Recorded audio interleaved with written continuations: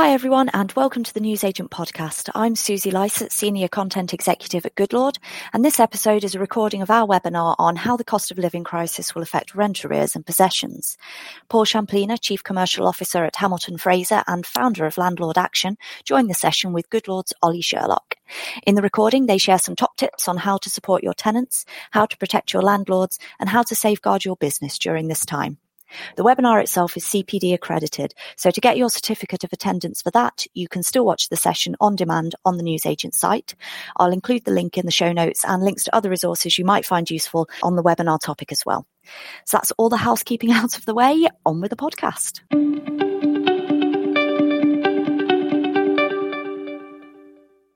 Good morning, everyone, and welcome to this instalment of the Goodlord webinar service. Today, we're going to be discussing the cost of living crisis and how that's going to impact arrears and possessions. We are joined by the ever-interesting Paul Champlina. He'll be joining us briefly to discuss all things arrears, possessions, and how they're going to be affected by the cost of living crisis. Before we get into the detail around that, a brief mention in terms of what Goodlord actually does. For those of you who don't know, we're a pre-tenancy platform that streamlines your entire lettings process and makes it more efficient and opens up new revenue streams. Probably a very interesting area of the industry at the moment, actually, in terms of some of the challenges we're facing, which I think, Paul, is fair to say we're going to discuss at some length today. More around the challenges, less so about Goodlord. This is not a Goodlord pitch. This is hopefully consultative to help agents out there sort of get around some of the challenges and master some of the challenges that the industry is throwing at them. So without further ado, Mr. Paul Champlina, good morning. Good morning, Ollie. How are you, mate? I'm very good. We were talking off air about the big game tonight. We're both avid Spurs fans, so there's our attention for this hour hopefully is on this subject, but I presume the rest of the day it might be the big game. It's this hour is all about the cost of living and how it is going to affect the letting agents themselves that are watching this, as well as obviously their landlords and tenants. But it's and after that, it's focus on White Hart Lane later. So we've got a big game. But anyway, it's not a football webinar. It's it's an educational webinar.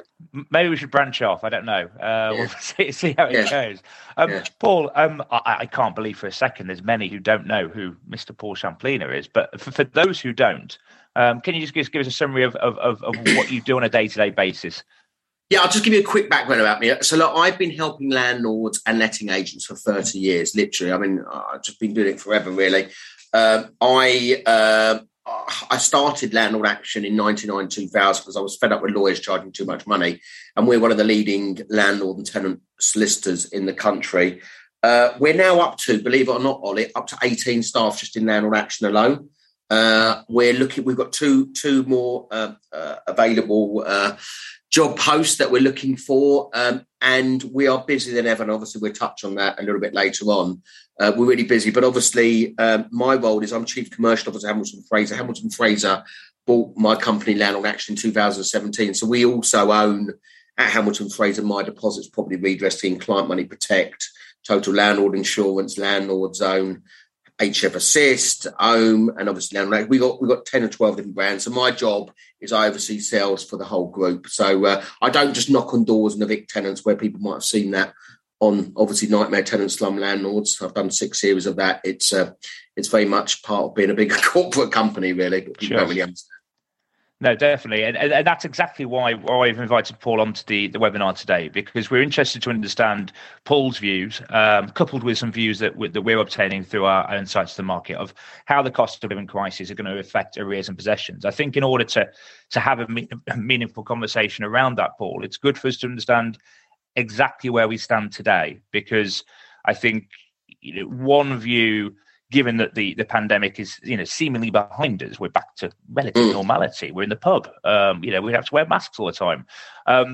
But in actual fact, the reality is that the effect of the pandemic is still very much front and centre of arrears and possession cases, isn't it? In terms of the volume and the lag. So talk us through where we are at the moment. I'll tell you. I mean, look, I've been doing this my working life. I issued my first possession claim in 1991 when I worked for solicitors. So I am old, right?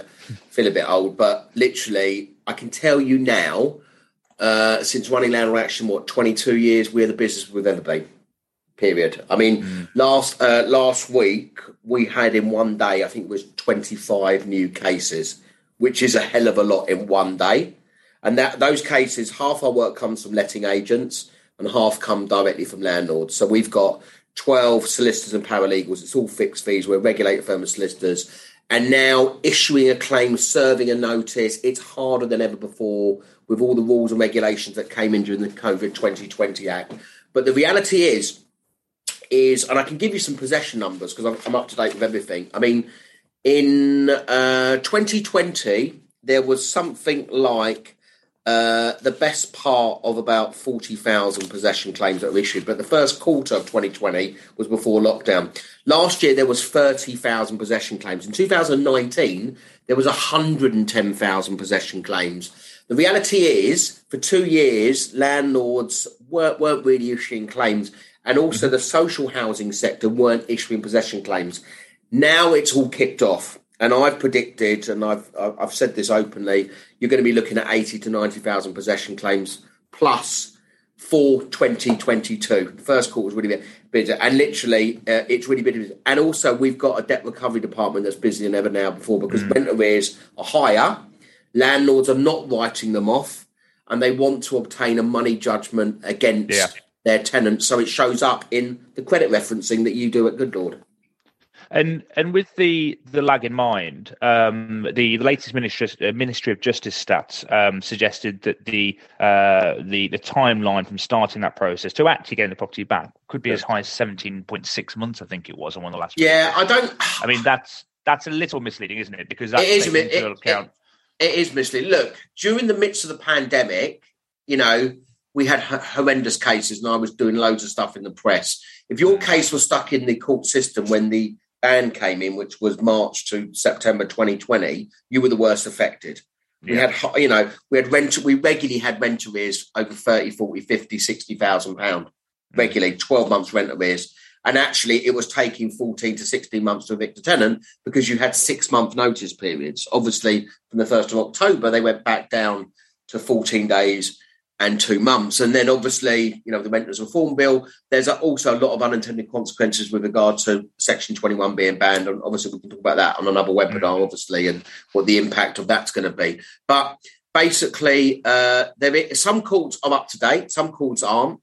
Some courts have got a real lack of bailiffs, which is an issue as well. And then, of course, they've now pulled part of the procedure where you used to have review hearings.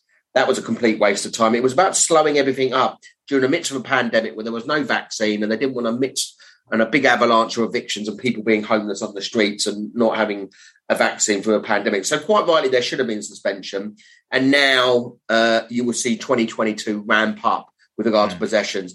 And, of course, taking into effect what we're going to be talking about today, the cost of living, all the bills going up. Well, that's it. And I think the way we're going to try and do this for those who are viewing is we're going to have the conversation on the cost of living crisis. Then we're going to go through 3 different points, and talk about how you can support your tenants as a letting agent, how you can protect your landlords as a letting agent, and how to safeguard your business. But given everything you've said there, Paul, the summary really, I suppose, is ultimately it's still extremely busy.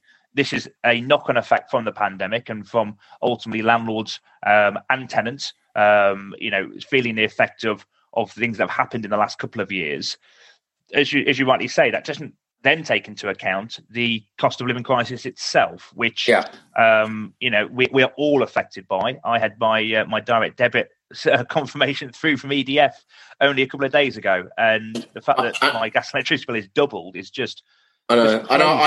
I just had a recent letter yesterday. My mortgage has gone up. It's gone up. Obviously, we're at 1%. I mean, can I just throw some stats at you, just on the reality of what's going to happen? Because I think this is really important to say.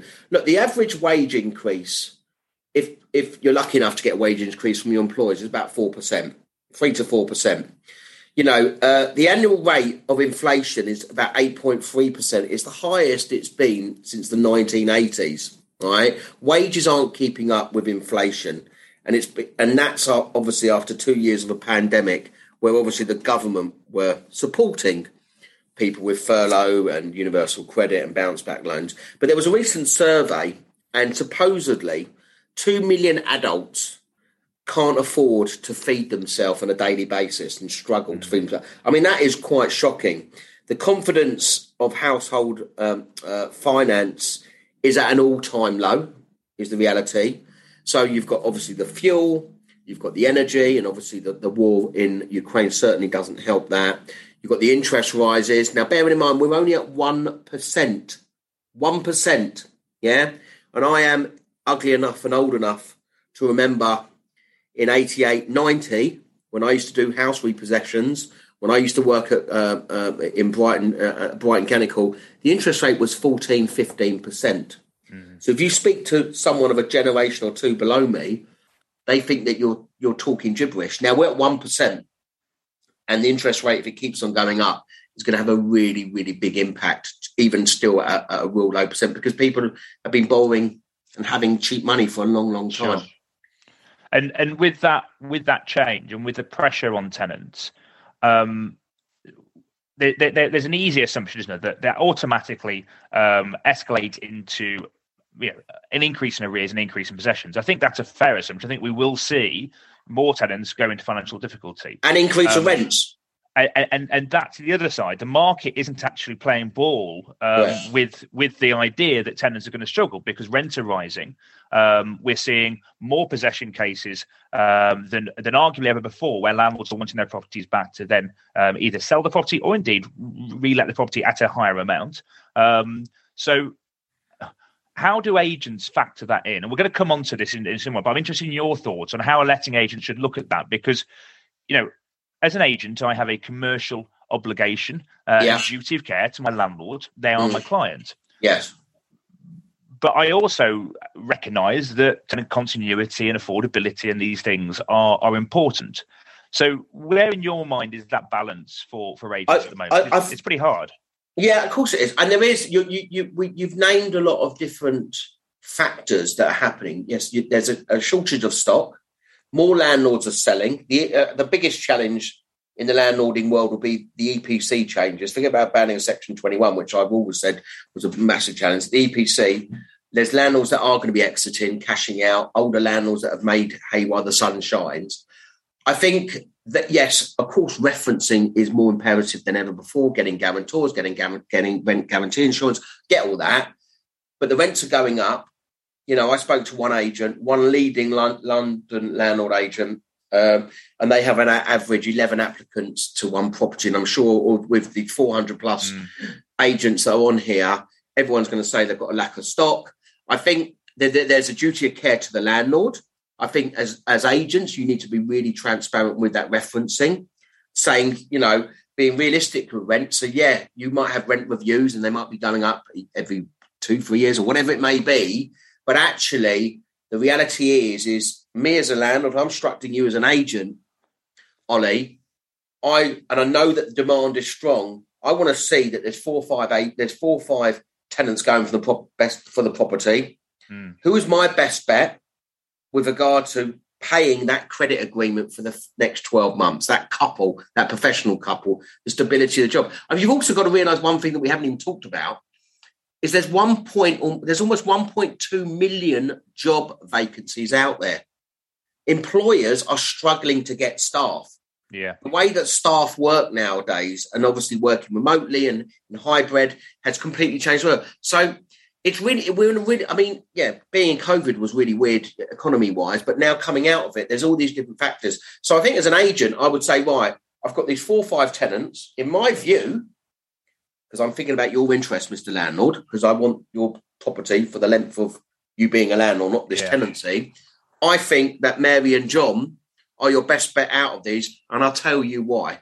Boom, boom, boom, boom, boom. And I think that's really important. So I think there is going to be competition for properties, and I think as a tenant, as a letting agent, you need to put your credit cap on and actually say, right, this is your best bet, and this is why I think it's your best bet. Because of course you have to predict that bills are going to be going up, and what is their disposable income if there is going to be rises with regard to the things that we talk about. So, and I suppose that lends itself to saying, well, whereas before you might have found one tenant who falls in the reference criteria, meets that threshold. it's potentially proactive, especially given the demand versus supply, to look at 2 or 3 tenants on that basis. And even if you're not putting them through referencing, getting a view of their initial application to then look at them side by side to then choose who to go through. And then you've got two or three other parties to fall back on. That's probably a common practice that's happening already, but more important now to have a view. I wonder how helpful some of the conversations that are being had around how to solve the thing we're talking about here are, because I think only in the last week, the Mayor of London has urged the government to essentially apply I think it was a 2-year rent freeze across London. And I'm wary that a lot of our viewers here are not based in London. We're a business that serves the UK, but often what happens in London ripples out. That kind of statement, whilst clearly is there to help tenants, actually, does that not then put some impetus behind landlords then saying, well, actually, my chance is now to increase the rent? So we're causing almost pressure at the top of the funnel by trying to sort of manage the problem with quite a blunt instrument. What are your thoughts on that? Yeah, I mean, look, not every landlord puts their rents up, and if landlords do put their rents up, they might put them up every few years, They don't do it automatically. If it was index and inflation led, then landlords would be getting more rent, obviously, with regard to it.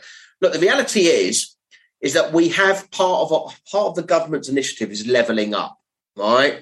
There was obviously a Queen's speech, and there's talk about the Renters Reform Bill and what's happening, and a lot of the levelling up is bed into that. Now, in Scotland, rent caps are definitely coming in. I sat next to one of the housing ministers. I put an event on for My Deposits in Glasgow. It's looking like in Wales, and there's more regulation in Wales and in Scotland. I think with regard to is there going to be rent caps? I think something could come in the future, Horizon wise.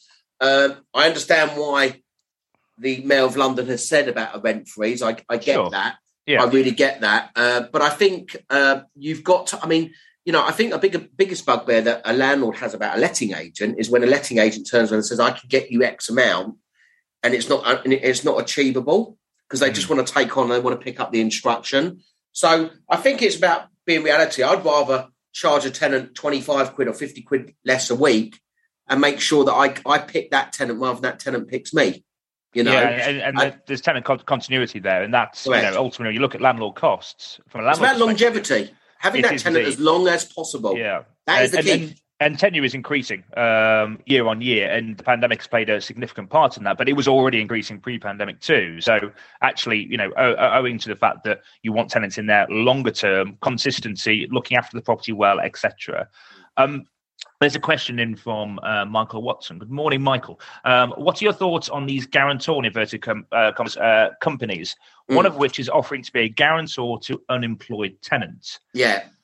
So, I wouldn't touch that. Sorry, I'm Mr. Cynical. Being guarantor to unemployed tenants. I mean, what's the reality? What's that? You do claims and whatever. Yeah. Doing a rent guarantee policy or being a guarantor for someone who's not working, it won't work.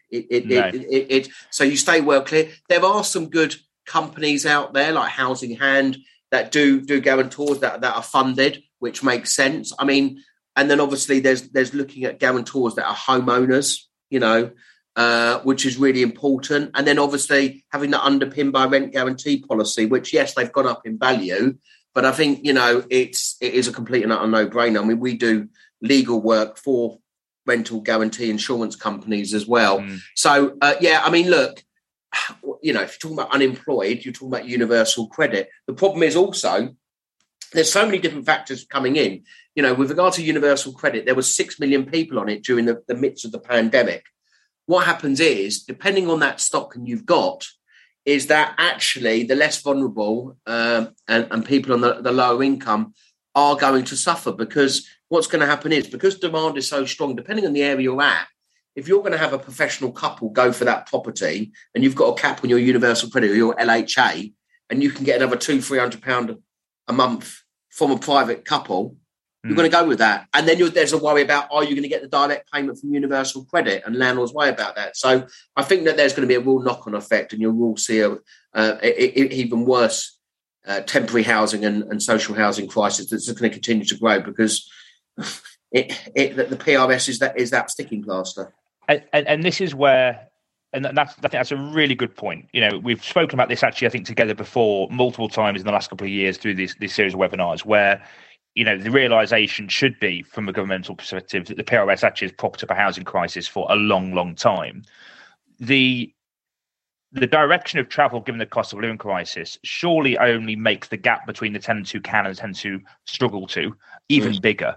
And, to Michael's point around essentially trying to put a plaster over somebody that seems by all definition not to be able to afford the rent, that's just again that landlords, they don't even need to entertain it, because the amount of tenants versus the one property available is so large at the moment. Correct. That actually, it's the people at the bottom of that chain that are going to really suffer, and that creates a real housing problem for tenants in unfortunate positions that maybe can't. And it will get worse, Ollie, when Section 21 is banned as well for the less vulnerable. They will struggle even more, because referencing is going to tighten up.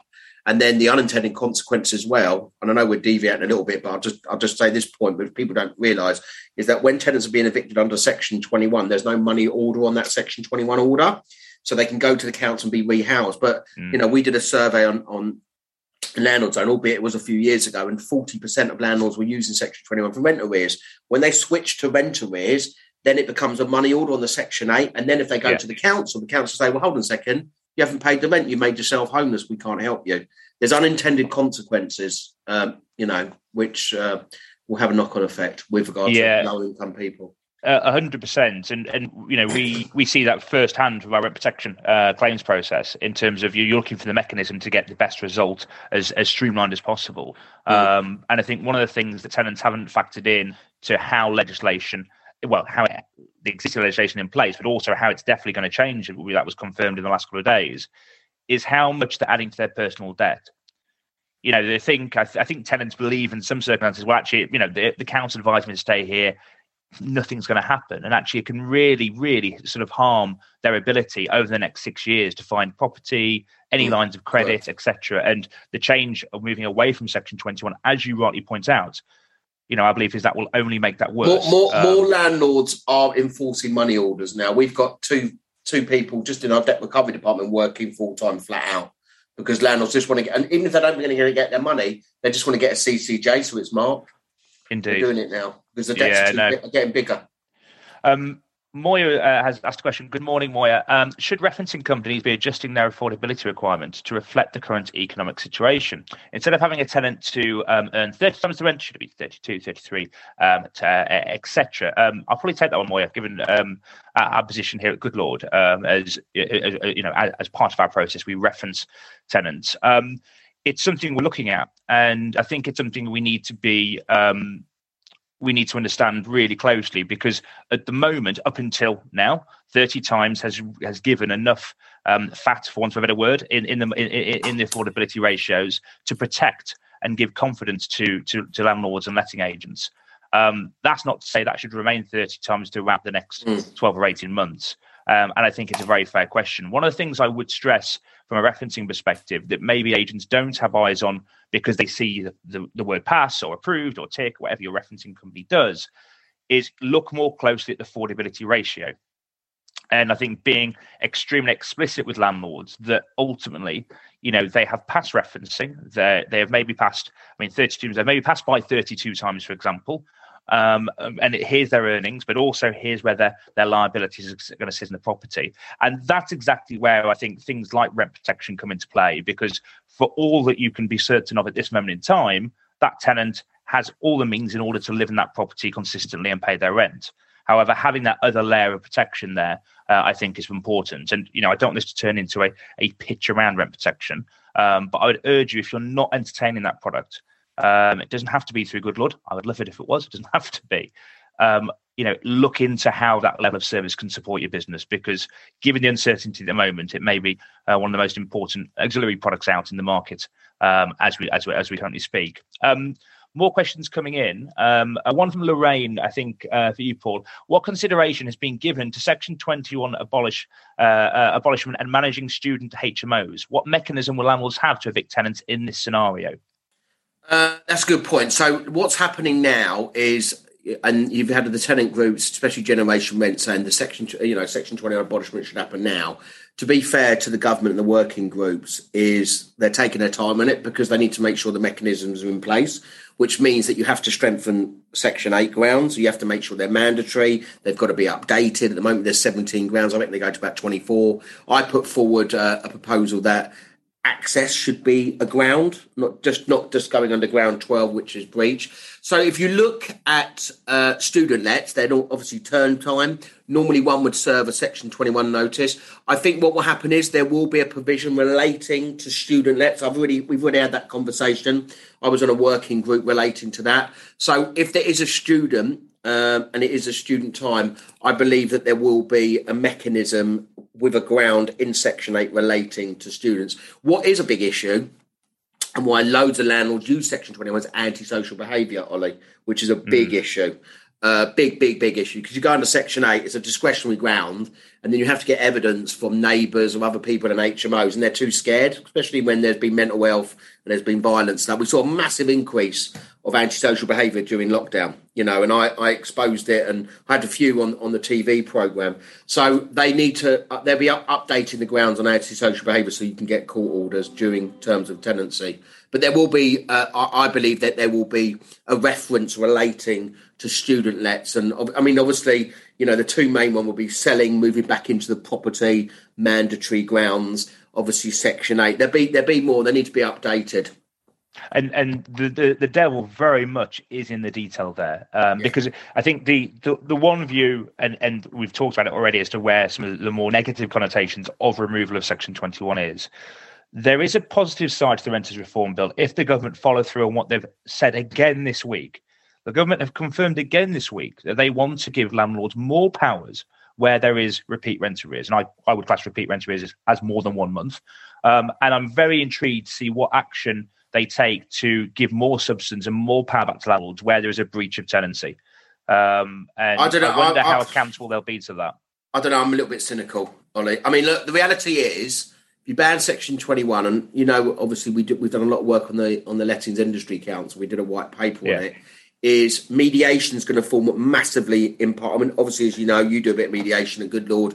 We at the Property Redress Scheme, we've got a mediation business which we brought out during lockdown when it went to 6-month notice period. So we do mediation. Mediation will form part of the court process where you have to show you've tried to mediate. But it takes two to tango. If your tenant doesn't want to mediate, you can't mediate. You have to have a massive investment in the court system, which I believe that they've invested or said they're going to invest over 300 million. You need more bailiffs. You need to be able to transfer the case up to the High Court and use High Court enforcement officers. And you need to strengthen the grounds in Section 8. All those provisions need to be in place before you ban Section 21. And when you do ban Section 21, let's say that happens in 2 to 3 years, it will either happen in April or in October time, you will see a mass flurry of landlords serving Section 21s just to get it in before the banning time. Yeah. And then, under the Deregulation Act, which I was on, I came up with 2 ideas, which was, and they came into law, which was having a 6-month lifespan and serving after 4 months. What will happen is, bearing in mind, on the horizon, you've got the EPC changes coming in up to a level of C.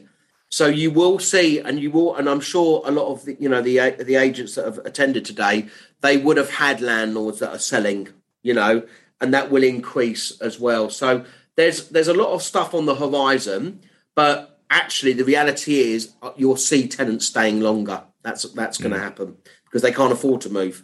No, I get that. I think if we allow, and I say we as a collective, the industry agents, I think we play an important part as suppliers to support agents. And I strongly believe, as I know you do, Paul, you do multiple events around supporting letting agents and the value that letting agents bring. I think collectively, if we allow the side note of the Renters Reform Bill in the sense of saying we're here to also help where things go wrong, if we allow that just to peter away, then the denigration on the overall strength of being a landlord is extremely challenged. Like you start questioning, why am I doing this? What actual power do I have? And I've not forgotten that line in the Renters Reform Bill where it says we're going to give you more powers. And I whilst I appreciate you're a relative cynic to that, I think it would be grossly unjust if they come out and say that and then do not deliver on that, because you really are stripping back a landlord's ability to control their property if it were to not be included, aren't you? Yeah, you are. I mean, the reality is, I deal with really, really big landlords, corporate landlords. I'm part of lots of different organisations, and I was part of an organisation where you've got to have over 100 properties to be in this organisation, and we've got about 35 members in this organisation. It's called Plan, and every single one of them, the members, are all scaling up. They all want to add to their portfolio. You know, the ones and the two landlords, they are questioning, they are looking at themselves. And also, this is a really good opportunity. This time is a really good opportunity. And as you know, I do lots of training with letting agents.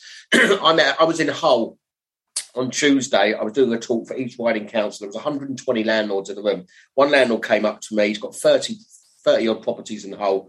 He's been a landlord for 25 years. He goes, I don't want to sell yet, but what I am going to do is I want to switch to full management with an agent. It's too difficult now.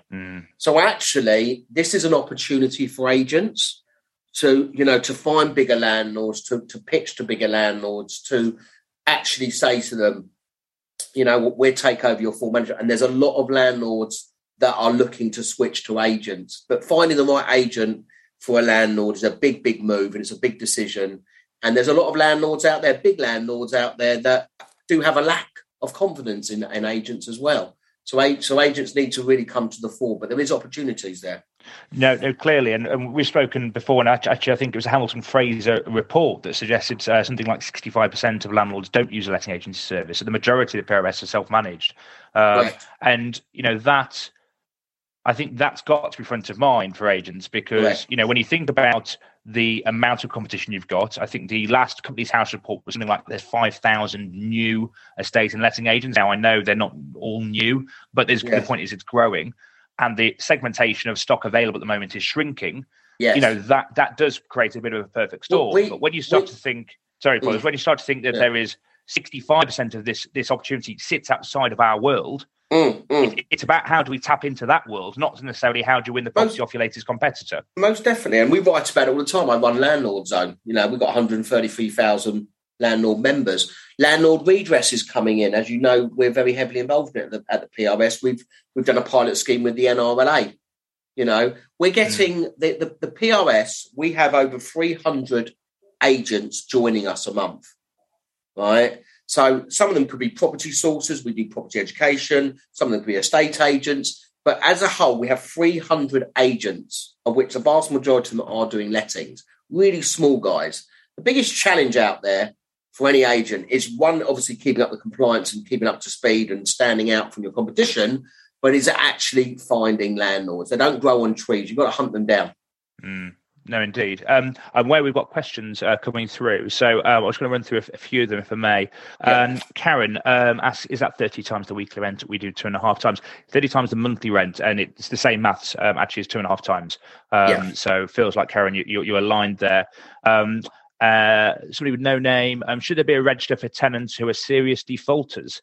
There's going to be a landlord register. Yeah. So I talk about this all the time. So I've talked about this for years. I've sat on government panels. I sat on the government panel when we brought in a rogue letting agent list and a rogue landlord list. And at the time, I criticised them because they only gave local authorities access, not even the consumer, to find out a landlord or a tenant, to find out about the agent. And of course, while I was at that meeting, I'm going back to 2014, 15, right? Okay.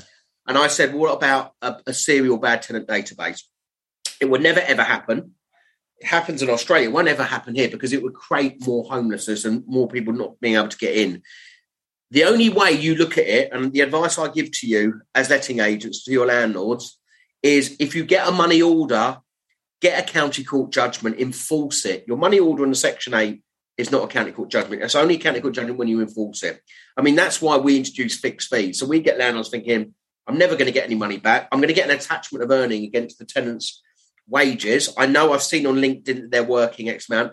I'm going to get £40 a month. I don't care. It's only cost me £700 to do, but that is a county court judgment. And a lot of tenants eventually will aspire, if they can, to try and be a homeowner. And if that's the case, they have to settle your judgment. So that's the only way you create a bad tenant database, is enforcing a money order. Yeah, and it's worth adding that companies like Good Lord and in positions of referencing, and in positions of managing rent protection policies and claims, we circulate that information through the businesses, but that's a siloed approach. Until there would be a big data share, as Paul says, that's just not really on the horizon. But the point you make there, Paul, about executing that process, I think is the most important one, because then the credit file is the source of truth. There will be thousands and thousands of tenants, though, that have not been taken to that stage, and it never shows up. And I think also what has to happen, and obviously open banking is changing this, Ollie, and obviously, you run referencing, and obviously we do referencing a bit here, just albeit on a very tiny scale for the direct landlord market, is actually, surely it must be a good thing. Look, 95% of tenants out there are great, they're brilliant. Yeah, you get a few disputes, but, they're paying the rent on time, this, that, whatever. Surely if a tenant is paying the rent on time, just like you're paying your Barclays card, Ollie, that builds up your credit rating because you're a good payer. And actually it should be deemed as the same. So I think it should be promoted in a positive way, because obviously, at the moment, everything's a bit archaic, because I'll write to your previous landlord, Ollie, and ask for a good reference. And a lot of the time it's untruthful, because you could be a bad tenant, but I'm giving you a good reference because I want to get rid of you at my property, and I don't want to have to wait 6, 8, 10 months to evict you. And that happens a lot as well. The previous landlord's reference is sometimes not reliable. We'll be right back after this message.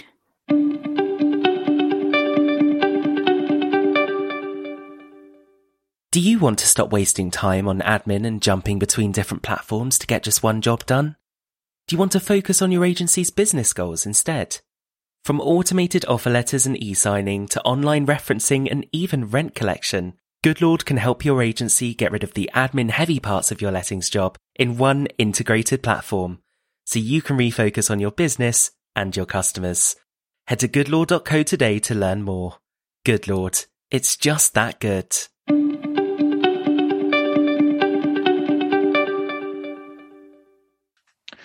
We have a few more questions. I'm just going to come back to those briefly. I just want to take us through some of the finer points in terms of how we can support tenants and landlords and your businesses. And we've covered most of this, so we'll fly through this. Now, I'm appreciative of people's time this morning. Everybody's extremely busy.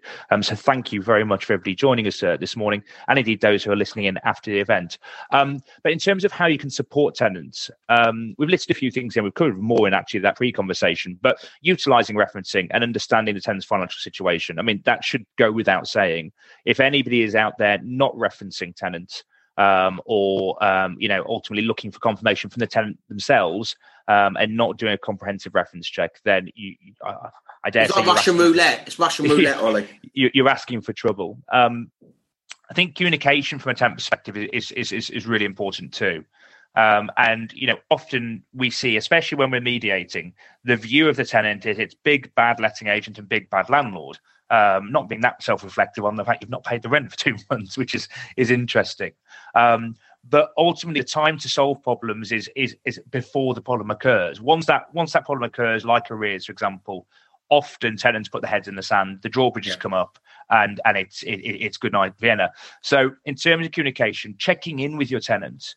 How many times do you communicate with them on a monthly basis? Do you send them newsletters? Do you send them offers for support and advice, direct them to different places for information that may be helpful through this period?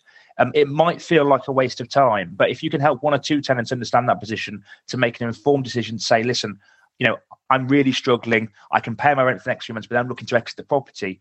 You can take proactive action for your landlord and not turn that into a elongated claim where if you haven't got rent protection, mass arrears mount up and be proactive. Yeah. Exactly right. And the transparency of liabilities, I think, is important because, and I mean this from a tenant's perspective, when a tenant walks in the property, it's important they understand what the liability of doing that is. And it's not just the rental amount, of course. They have other liabilities like council tax. Gas and electricity bills at the moment might be akin to the actual rental amount itself. And bear in mind, the price cap is more than certainly going to go up again in October. This is going to be an elongated problem for tenants. So understanding what their overall liability for that given property is, hopefully that's a helpful step. And finally, from a tenant's perspective, helpful products and services. For example, we have a income and injury protection product that is offered to tenants. If they fall injured or ill, including mental health challenges, then ultimately they can get a up to £2,000 payment per month, tax-free, into their accounts, allowing them to pay their rent, their bills, etc. And that's one of many products out there that can be supporting tenants. So a few things there that maybe you can pick up on that maybe you're doing already, or maybe you're doing, in some respects. But hopefully that's helpful. From a landlord perspective, Paul, how would you, if you were a letting agent now, how would you go about protecting a landlord who's entering the market? You just won their property and they're looking to rent it out over the next 3 or 4 weeks. How would you be looking to protect a landlord at the moment? Well, I think you've got to, one thing is, if you've got a new landlord on board, is you need to showcase your expertise. You need to showcase honesty and transparency and realism with regards to the property and the property you're renting. But of course, being really robust with your referencing, explaining the referencing process to a landlord. Not enough letting agents do that. That does annoy me. Or they say, yeah, he's good, putting it through, because landlords need to be educated as well. It's really important. Explaining terms of the tenancies, what the tenant is liable for. And then, of course, offering them rent guarantee insurance does obviously make sense. So they're covered and they cover the legals. That makes sense. And obviously, and then, of course, above and beyond that is obviously, the full landlord insurance.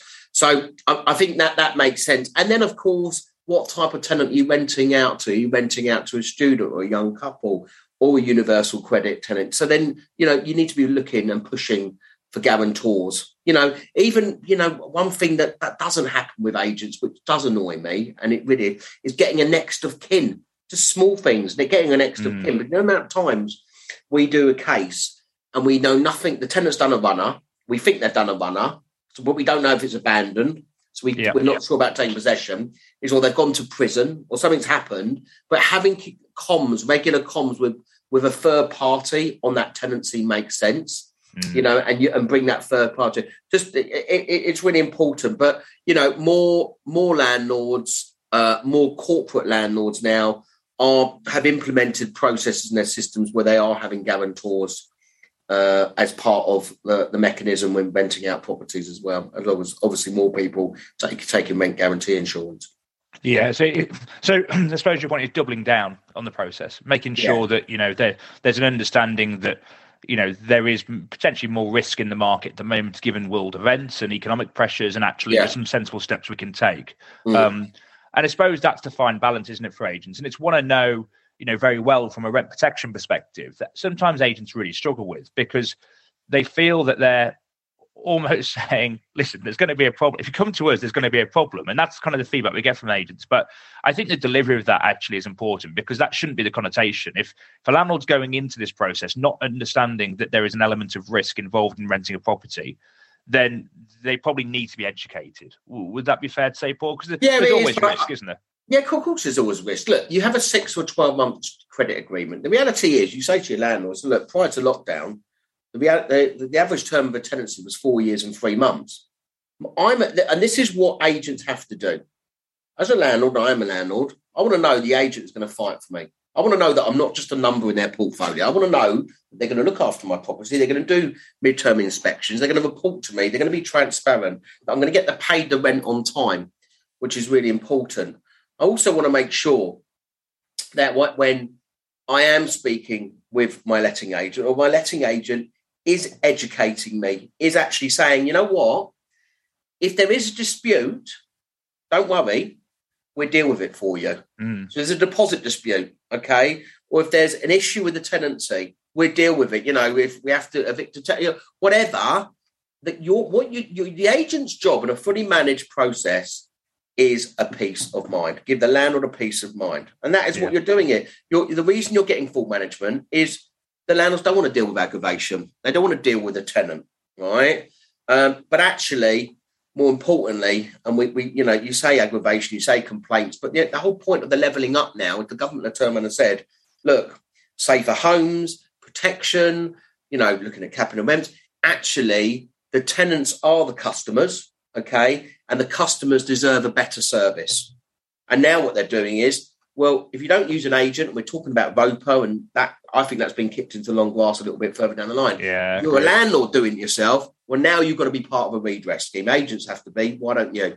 Yeah, and that parity I think is important as well, because without that, there's not a level playing field, and you essentially start to circumnavigate parts of the more challenging areas that being an agent encounters. So I think having that kind of parity across landlords and agents is extremely important.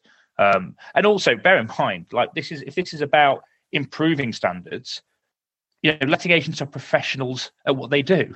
The idea that almost the market or the legislation doesn't sort of recognise that, I think, is somewhat frustrating, because the role a letting agent performs is far above just executing a tenancy agreement. The benefit to tenants, the benefit to landlords in terms of professional advice and guidance, I think, is massive. And I wonder if agents weren't there working as hard at understanding all of these changing parts as they do, where that would leave tenants and landlords, actually. I mean, the reality is, Ollie, and we all know in the industry, letting agents are actually, with regard to their service they charge, are underpaid. For fully managed service, they spend hours and hours and hours fully managing a tenancy, from the pre-let application to at the end of the tenancy. Unfortunately, in my eyes, and I see it all the time, and that's why I do training to letting agents as well, on how to attract landlords to your business, is agents need to showcase what they do. So they've got terms of business. This is what I do for you. Bring it to life. Yes, we're going to protect you. Yes, we're going to make you compliant. Yes, we're going to do, and all that type of stuff. But I am seeing a shift of the older seasoned landlord now. If they're not getting out the market and they want to keep that portfolio for their kids and whatever, and their kids aren't in their business, they've built up a lot of property over time. I am seeing a shift now, from me speaking to landlords and some letting agent. When I go to letting agent events, is there are landlords that are looking to pass over those portfolios over. Which is, like you said earlier, a good opportunity for those agents, hopefully. Let's talk about the agents and how agents can protect their business then. If we can move on a slide, please, Sarah. One of the suggestions on here is a financial health check. And I suppose what we mean by this is both of tenants and indeed of your own business. The cost of living crisis is going to affect not only your tenants, not only your landlords, but also you as individuals, as business owners, and indeed your staff. And understanding how you forecast to generate revenue over the course of the next 12 to 18 months, of course, is probably a process you go through yearly anyway by writing your budget. But the game has maybe changed somewhat in terms of stock and all the things we've talked about today. So understanding where those potential gaps are and how other services and products available in the market can give you a revenue source.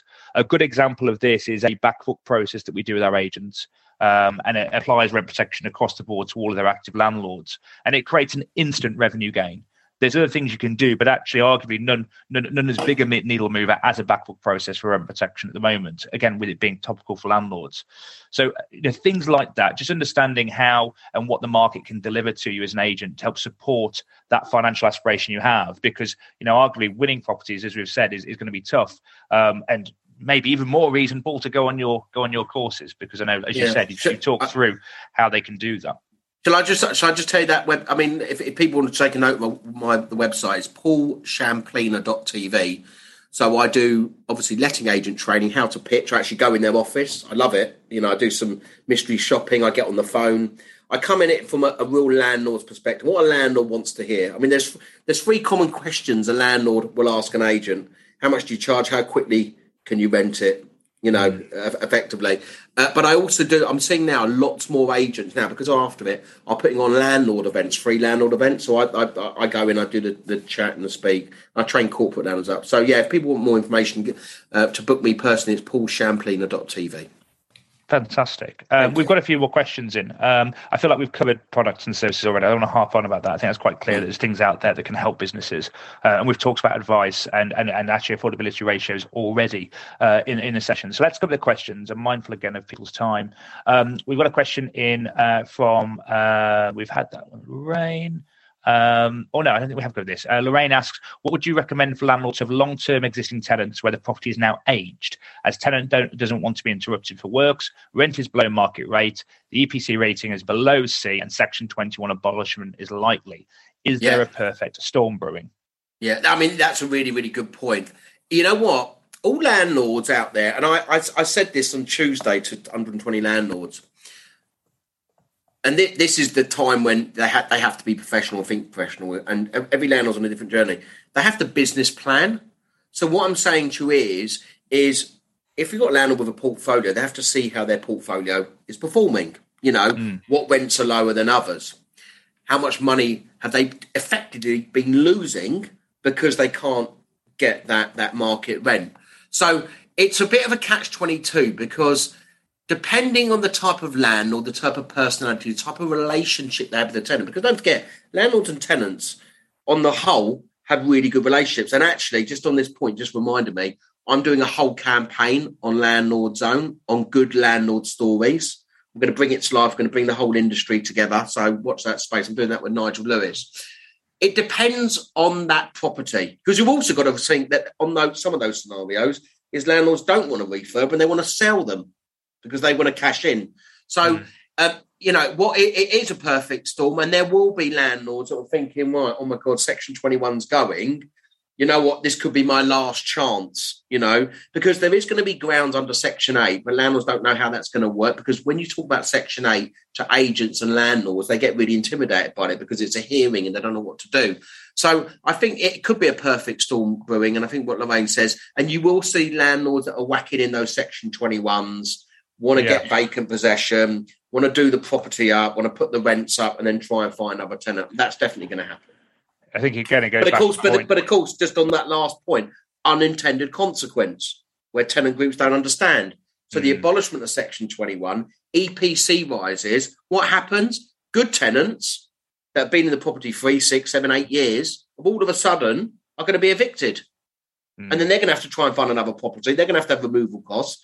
They're going to have to pay rents. There's a massive unintended consequence that people and civil servants, political people and commentators, they don't understand the practicality, but we do for people that are on the ground. Indeed, and it's that domino effect that I think suggests that from the rents reform bill aspect, especially, the devil is very, very much in the detail, and understanding how the mechanisms are changing is going to be crucial to allowing agents to support landlords proactively. Because of course, you've got an existing stock. You've got this affects all of your customers from the moment it goes live. More questions in. Ricky, good morning, Ricky. I hope you're well. Listening as an agent in Wales, taking this morning's topic into account. Paul, how do you see the pending July changes relating to the Rent Home Wales Act affecting the process of gaining vacant possession, taking into account the 6-month notice period, minimum 12-month tenancies, and the end of our Section 21s? That's Ricky Purdy. Nice to see you, Ricky. It is Ricky Purdy. Yeah. I know Ricky well from Dawson's. I mean, it's going to be tougher. Tougher for the guys in Wales. They're going to go to occupational tenancies. It's about, the whole point of all this and everything that's happening, Scotland, Wales, England, is about the tenants having greater security. It's about making sure that there's this myth that landlords and letting agents are serving Section 21s on a whim, because they want to evict a tenant because there's non-fault. There's always a fault, always a reason. So the reality is, Ricky, it's going to get more difficult. You're going to get a lot of disheartened landlords in Wales. I speak to them quite regularly. I'm doing a talk there next month, actually. It's going to take longer. It's going to be harder, is the reality. Will that have an impact of landlords in Wales exiting? You know what? This is a long-term game, and the professionals that want to scale up on their portfolios are factoring this in, and they are scaling up. Where the smaller landlords are looking, I'm not saying all, but there are, there's going to be, and it will open up opportunity for investors as well. and agents alike, because ultimately, as the more complex the systems and legislation becomes, the more advice that landlords need, and actually that's where agents can step into. Indeed. Second part of Ricky's question is around the rent protection policy. Ollie, how do you see rent protection insurance policies and offerings being affected come 2023? We don't necessarily see them being affected. I think they become more important, and I think it's important to ensure that we recognise the change in process and legislation, and that ensure that's covered as part of the policy, which is certainly the intention at the moment. So BAU, I think, is the message there, Ricky. But would welcome your thoughts on how you see our proposition changing in Wales to reflect maybe a change in landlord needs or lack of confidence. I think letting fees will go up as well in Wales naturally. Well, you're doing more for your money, arguably. There's more things to consider, and again, that's a whole different webinar on how agents value fees. Because I know, Paul, you and I have strong feelings of being extremely supportive around agents undervaluing themselves, despite a competitive market. But we'll do that as a second instalment. Nick Addison, good morning, Nick. I'm seeing more and more tenants requesting that their tenancy falls periodic. Is this wise for the landlord, Paul? That's a good point, really. I think at the end of the day, the landlord is calling the tunes with regard to the tenancy. It is supply and demand, okay? So I think the landlords are quite within their right to have some... Tenants want security. Why can't landlords have security? If I've got a tenant, depending on what that landlord's circumstances are, don't forget there's so many different landlords at different stages in their career, and some landlords want to move back in or they want to sell, whatever. And I think that if you've got a tenant and it's been month to month and a landlord wants to plan, I think it's very reasonable to say, well, I want to re-sign another year's tenancy, quite rightly. If the tenant doesn't want to do that, well, then the landlord, because this is a professional call that they have to give, is they have to think, well, do I carry on? It could be another periodic for another year. I'm quite relaxed with that, which a lot of landlords are. Or do I think, you know what? I need a bit of security. I need to budget. I need to plan. I think let's have some sort of consent. You should leave if you don't want. And you could call the tenant's bluff in that sense as well, because there's plenty of tenants knocking the door that want to rent this property. And I think that for a letting agent and a landlord is a really bit of strong advantage as such that they can say to a tenant in that situation. Agreed. This isn't a charitable process. Like, landlords have their own costs, and one of the things that often the likes of Shelter and the media forget is that most landlords are single property owners, in terms of investment wise. They're not driving around in Bentleys, and they have costs to pay. And just on that point, sorry, I'm going to be a bit controversial because I think you saw it as well. Did you see the latest video that Shelter put out about letting agents? I did. Yeah. I commented on it, quite strong words and stuff, where they were basically, it was a take on a Mickey take of letting agents saying, why don't you rent this property with full mould and that? And it's that's what Shelter do. It's the shock factor. Yeah, and I think clearly shows they don't actually understand what the industry does and how it works. So correct. I think I'm almost annoyed the amount of attention it got. Because that's the whole point. That's the modus operandi. It's to get attention. It's to get. It's to raise the fundraising of that. Indeed. Of that housing organisation, which doesn't actually house anyone. But that's not. And the other thing it does, of course, it means that it forces you into one camp or another almost. And there's absolutely nothing wrong with an agent standing there going, I actually agree that tenants should have the best possible service and support they can. I also agree that landlords should have control and they should be able to benefit commercially from owning a property. The two things they don't have to be polar opposites. But the campaigns like that do that. But also letting agents have got to be big and bold, right? Because you've also got to put a price on your portfolio and on your clients and on your time and on your staff's time. If you've got a landlord that's difficult, especially won't pay full management fees and is calling up and is let only, and they won't want to pay for maintenance fees, which is maintenance charge, which is some of the biggest bugbears for a letting agent, and it's a troubled property in your portfolio, you've got to be big and bold enough to say, sorry, we don't act for you anymore. And agents need to do that more. No, definitely. I appreciate we're running out of time. A quick point from Karen there, Ari, the conversation on periodic tenancy. The situation will be very different if there's no Section 21, which is a fair point. The mechanism there may well be challenged. Just going through the questions. Nick, follow-up question to your point around the periodic point we just talked about. Can you still renew rent protection for periodic tenancies? You can. The rent protection policy at Good Lord covers the property. It's applicable to any tenants moving in and out of that property during that term. Sophie makes a good point around mandating the next of kin details through the Good Lord process. I've already sent that feedback through to the wider team, Sophie. I think that's a fair point and sort of in line with Paul's point around trying to obtain and confirm this information. We've got a good opportunity as part of our platform to get all of that and get it. So I've given you an idea to add to your referencing process. I fear we should be doing that already, and okay, we do, but we don't mandate it, and I think that there lies the problem. So no, very, very good shout, Sophie. Thank you very much. I'm going to say it's Sophie's idea, Paul, not yours. Well, no, I will say Sophie's idea because I haven't seen your mandated systems. Well done, Sophie, for flagging it. Abigail says it would be really useful to know what the process of getting a money judgment following Section 8 arrears and eviction process had completed. Yes. How could we educate ourselves and landlords on this process? I fear that's quite a long. There's quite a long answer to that. Can we have a short summary? Right, a short summary. Right. So if anyone out there wants, I mean, we even collect, believe it or not, we collect renewal fees for agents. Right, we do a lot of those as well. So if you're owed any money or you get a money order on a Section 8. What happens is the $6 million question is the tenant still at the property if they left? They might have been evicted. You normally wait 3 to 6 months to do a trace. We do tracing. We have about 75% success rate. Once you've traced them, then you can enforce. So then the $6 million question is where the landlord comes back to the agent. What do we know about the tenant? Oh, we don't know. We left his job 18 months ago and we don't know anything. Most tenants don't have any assets. Most tenants are renting in a fully furnished properties, thus they don't have any assets. But social media is amazing now because you can find so much out about a tenant. You go on LinkedIn, you go on Instagram, all that type of stuff. So, can we enforce it? And we could use a high court enforcement agent to go to their new address to try and collect. They get commission, okay?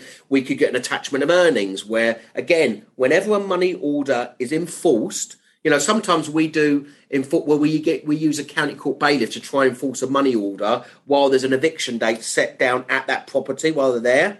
Bailiffs will never collect the money, but once it's enforced, it becomes a county court judgment and it's registered at the Registry of County Court Judgments. There's charging orders, there's bankruptcy. If you go on our website, landlordaction.co.uk, click on debt recovery, there's a whole list of items that you can do. You can get a third party order, or where the tenant goes to court, or you get a garnishee order where if you've got they've got money in their bank account, you can get an order that money comes out. There's a whole list of things, but every case is different. So we have to think, well, what's the best likelihood we can try and collect the money against that tenant? Thank you very much, Paul. We have definitely run over and definitely run out of time. Apologies. I think there's a couple of questions there that we've not had time to cover. If we want to have further conversations around any aspect of today's session, please feel free to reach out to myself or Paul or our wider businesses. Both sets of businesses are there to support you as letting agents through what we can clearly see is a potentially challenging time. I think both businesses offer some kind of resource that can really help solve some of those conundrums. Finally, thank you to you for your time, Paul, and thank you to all the viewers. We appreciate everybody's busy in an extremely busy market. So to take an hour out of your day is much appreciated. But Paul, thank you very much. Up the Spurs tonight. Up the Spurs. Hopefully we get a win. Please God. And I look forward to speaking to you soon.